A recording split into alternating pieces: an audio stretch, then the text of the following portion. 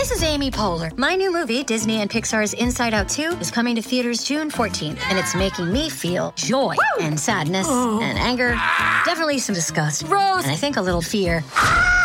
But I'm also feeling these new emotions like anxiety, embarrassment, envy, and ennui. It's what you call the boredom. Okay, that one was weird. It's gonna be the feel everything movie of the summer. Disney and Pixar's Inside Out 2, rated PG. Parental guidance suggested. Only in theaters June 14th. Get tickets now. If you've got a thirst for knowledge that never quits, Brightside Podcasts are just what you need. Whether you're into recent discoveries, space exploration, true stories, or useful tips for self-improvement, psychology, gadgets, or just your day-to-day routine, there's something for everyone. Now, who doesn't want a photographic memory? I mean, I can't remember what I ate for breakfast yesterday. Having a photographic memory would be super convenient. When was the last time you successfully did your grocery shopping from memory because you left the list on the counter? So, what exactly is a photographic memory, and how can you get one? Well, we're going to tell you. What would our lives be like without memories? We would be empty shells of ourselves. All the experiences we've had, people we've met, and places we've traveled that have all worked to shape us into who we are, all of that would be gone. We would barely have personalities or opinions. We wouldn't know our family or friends. Our lives would be lived in small, forgettable moments. Doesn't sound like much of a life now, does it? Scientifically speaking, a photographic memory, also known as an eidetic memory, is the ability to recall images from memory vividly and precisely after only seeing an image a few times for short periods of time without using a mnemonic device. You've probably used a mnemonic device to study for a test in school. A good old classic example of a mnemonic device is Roy G. Biv, used to remember the colors and orders of those colors of the rainbow: red, orange, yellow, green, blue, indigo, and violet. The last part of the definition of a photographic memory is key though.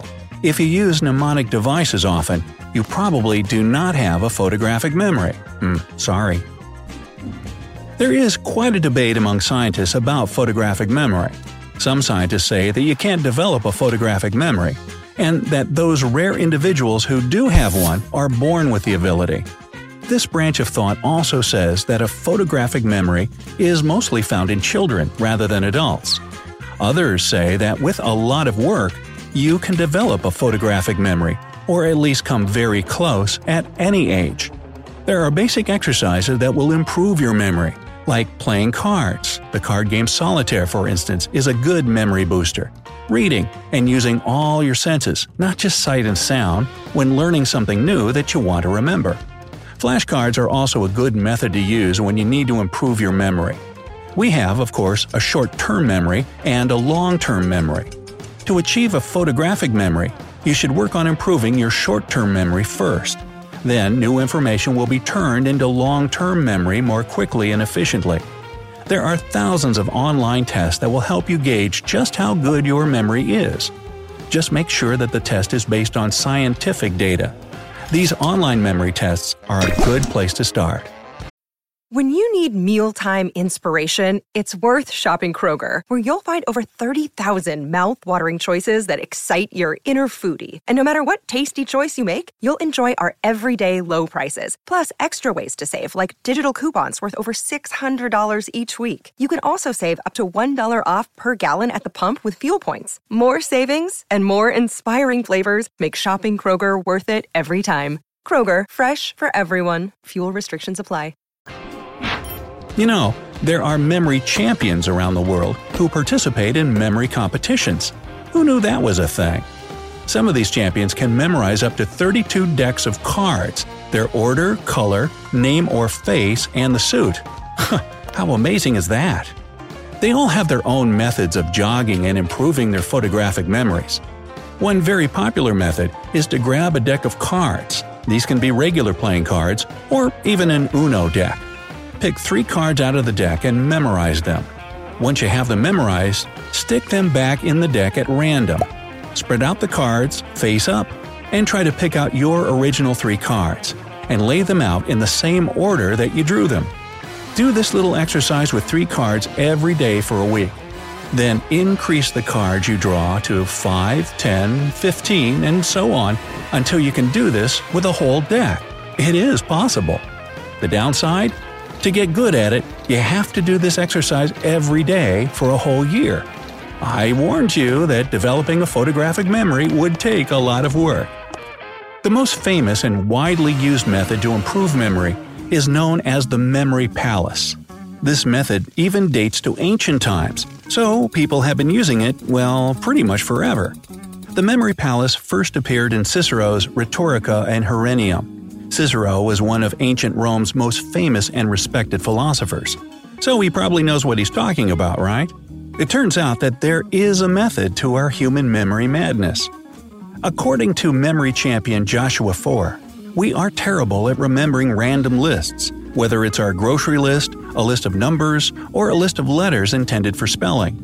Our ancestors were hunter-gatherers. They didn't have to remember the kinds of things we do in our modern day, like phone numbers or the names and faces of random people at a party, or even all those darned passwords. Our ancestors had to remember how and where to find food. This meant knowing which trails to take to food and water sources, which plants could be eaten, and which ones were poisonous, and how to find their way home again. What does all this have to do with our modern human brain? Well, we evolved to have an excellent spatial memory. We are great at memorizing places, what they look like, and their geographical layout. Our memory is very vision-oriented. So, the trick is figuring out how to turn hard things to remember into easy things to remember by memorizing them in the right format. That is, in a way that is easy and natural for our brains.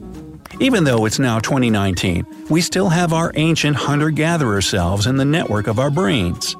Enter the memory palace.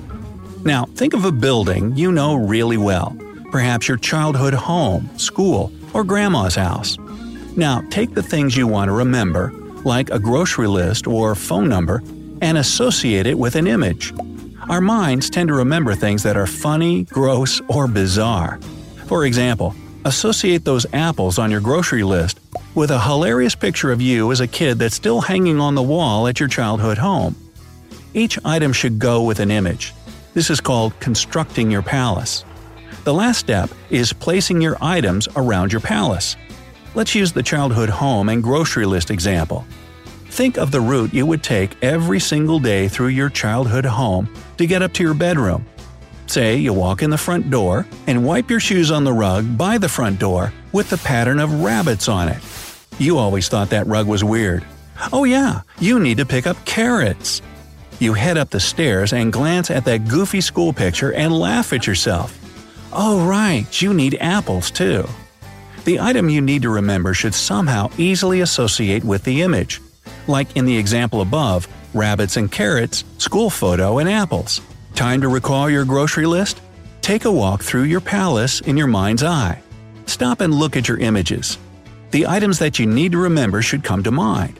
Now this takes practice, of course, but it's easy to test yourself. Just be brave enough to visit the grocery store without a written list. Here's an interesting tidbit. There are other things you can do to naturally boost your memory other than flashcards and memory quizzes. Of course, good exercise and keeping the blood flowing helps every part of your body, including the brain. But did you know that you can also boost your memory by eating certain foods? The term brain food exists for a reason. Hey, count me in. Fatty fish is almost always at the top of brain food lists. These are fish such as trout, salmon, and sardines. These fish are high in omega-3 fats, which 60% of your brain is already made of. Eating these fish build brain cells, and we need that omega-3 for learning and keeping our memory sharp. Coffee, thank goodness, is also on this memory booster list. When consumed in healthy amounts, the caffeine in coffee boosts our mood and concentration, making the brain open to taking in new information. Blueberries and other dark-colored berries are full of antioxidants that are essential to the whole body, but especially to the brain. This episode is brought to you by Reese's Peanut Butter Cups. In breaking news, leading scientists worldwide are conducting experiments to determine if Reese's Peanut Butter Cups are the perfect combination of peanut butter and chocolate. However, it appears the study was inconclusive, as the scientists couldn't help but eat all the Reese's. Because when you want something sweet, you can't do better than Reese's. Find Reese's now at a store near you. These antioxidants act as anti-inflammatory agents, keeping our brain from aging and becoming forgetful. Pumpkin seeds and other nuts, turmeric, and green tea are also great for keeping a sharp memory.